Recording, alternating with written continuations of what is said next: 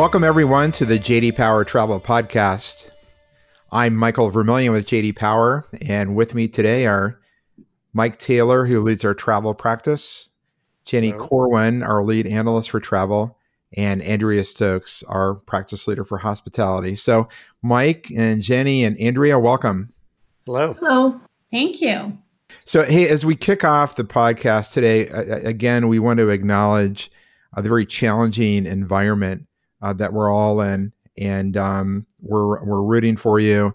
And feel free to to reach out if you have questions or things that you'd like to see us dig more into. So, with that said, topic number one for today's podcast is really about cleaning and hygiene and safety. And so I wonder if we just do a quick round robin in terms of an update of where the industries are. Andrea, maybe we'll start with you for hotels.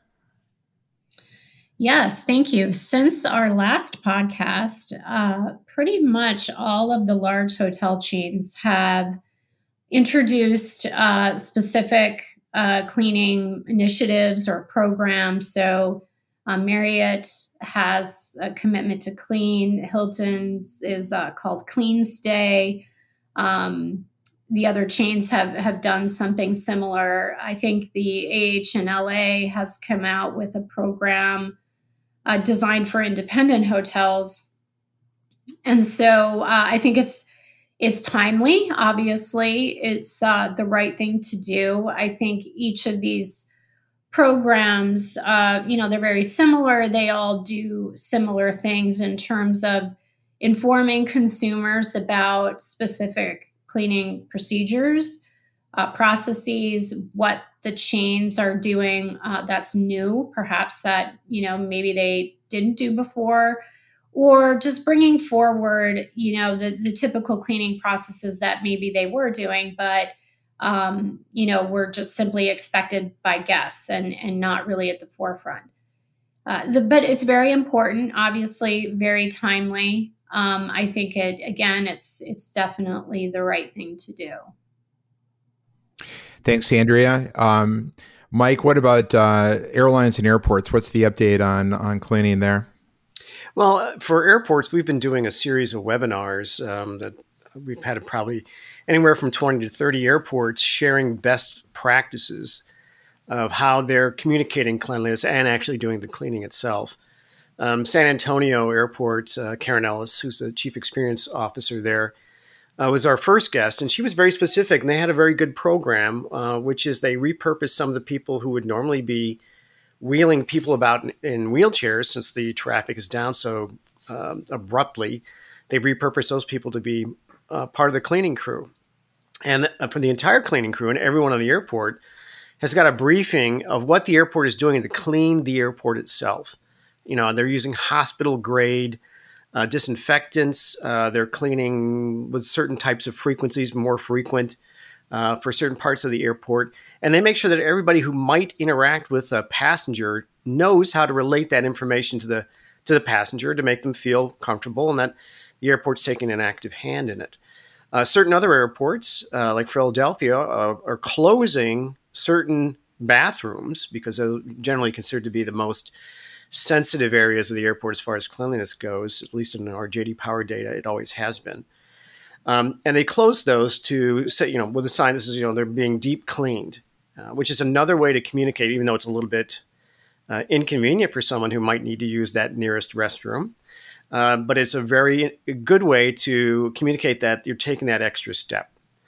The airlines have been a little bit, I'd say half a step or maybe a full step behind everybody else so far, at least as far as I've been able to see in the surveys of information that's gone out.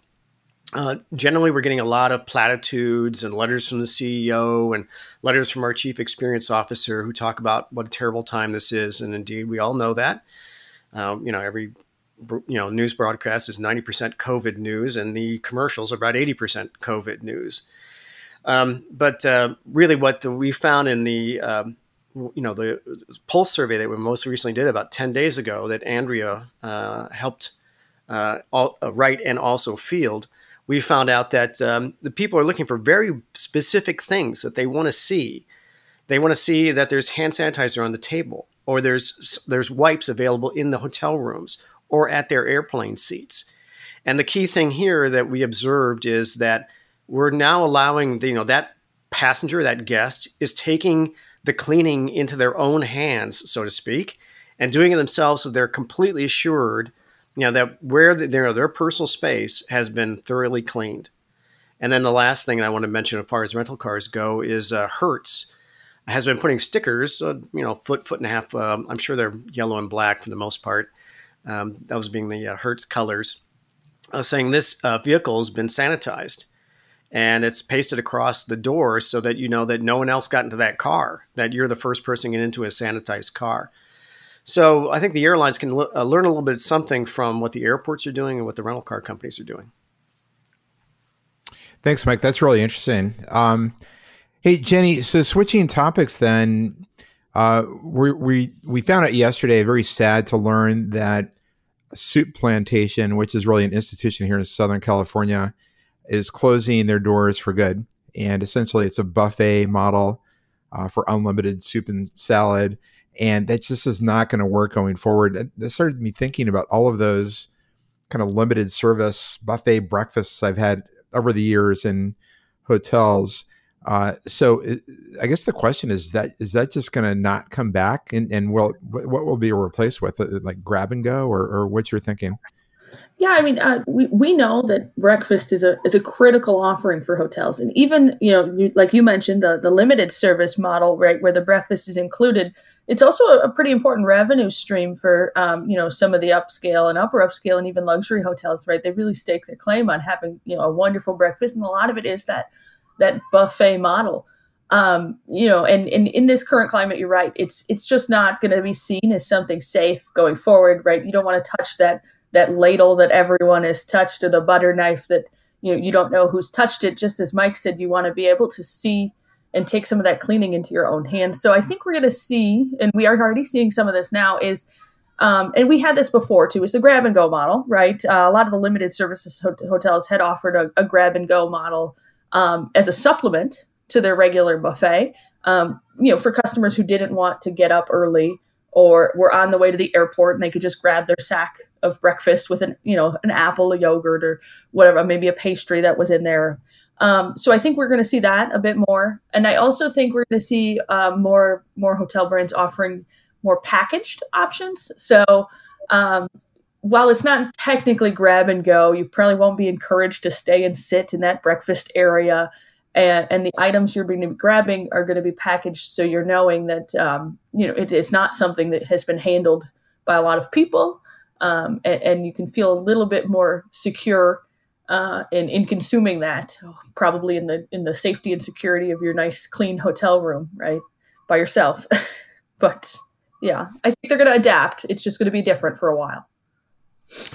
And the cruise the cruise industry, I just want to mention, of course, buffets and cruises, go together like salt and pepper. So that's a great point. Yeah. Yeah, I believe the cruise industry is going toward a model where it's still a buffet, but someone else will be serving you. So I'm not sure how that will work, but it will be interesting to see if this type of model kind of translates to, perhaps the luxury hotels, upper upscale hotels that, may have a buffet every day or Sunday brunch buffet, things like that. So I think it will be interesting to watch what the cruise industry plans to do here. Yeah, that's a great point, Andrea. Thanks. To topic 3 is the sharing economy. So we saw announcements last week from Airbnb, from Uber, from Lyft about really pretty material layoffs at all 3 companies. And so I guess the question is this, is the sharing economy getting hit harder, and will it be slower to recover than the rest of the travel and hospitality industry? Mike, why don't we start with you, and then we can go to Andrea and Jenny. Well, it's interesting that all of this COVID, maybe the silver lining, which might be hard to see at this point, in the cloud of COVID-19 might be the ability to reset yourself or to retrench against competition where you were a little bit flat-footed before. And I'm mostly thinking about the Uber and Lyft situation, especially around the airports. With decreased volumes, there's going to be a little bit more elbow room. There's not going to be such a crush to, redistribute where Uber and Lyft happen on the airport. But the topic here at hand is the public. How are they going to react to individual contractors, those gig workers who are driving the Uber and Lyft cars? Are their cars really cleaned? How often they clean them? What are they cleaning them with? Those kinds of things. You might be a little bit more reticent to get into an Uber or Lyft without knowing there's some kind of really rigid protocol in place. And that might be hard to enforce with Uber and Lyft and the other TNC companies. Thanks, Mike. Andrea, what about on the Airbnb side? Yes, it's interesting. So I just read an article about how some of the super hosts on Airbnb are looking to band together to build their own platform. Some of the hosts are putting together their own booking websites and trying to kind of get away from Airbnb's rules and fee structure. So it will be very interesting to see what happens with the hosts, right? Because Airbnb is essentially they make their money from hosts. Airbnb, there's a lot of of course benefit for a host to use Airbnb as your platform, but I think as other software tools and property management tools lower their prices, I think Airbnb will have to watch this type of thing very closely. Thanks, Andrea. Jenny, what are your thoughts on the sharing economy relative to the rest of travel and hospitality? Yeah, I mean, just holistically thinking from a consumer perspective, this creates an opportunity for the traditional travel brands, right? Brands don't spread diseases, but people do, and the sharing economy is a representation of the individuals that are participating, right? So you get in an Uber, there's someone else in there. You're in an Airbnb, you're likely in a house that someone else had. So your brands have an opportunity to really capitalize on the strength of their brand image and showing how they really care and making sure they're, sharing their cleanliness procedures and things like that. I think there is an opportunity for traditional travel brands here, and it is a little scary for some of those sharing economy brands, especially when you think this year in the summer, right? People are going to be really eager to probably get out again, but they may not be as eager to take a traditional vacation. So it could likely be the summer of the road trip, right?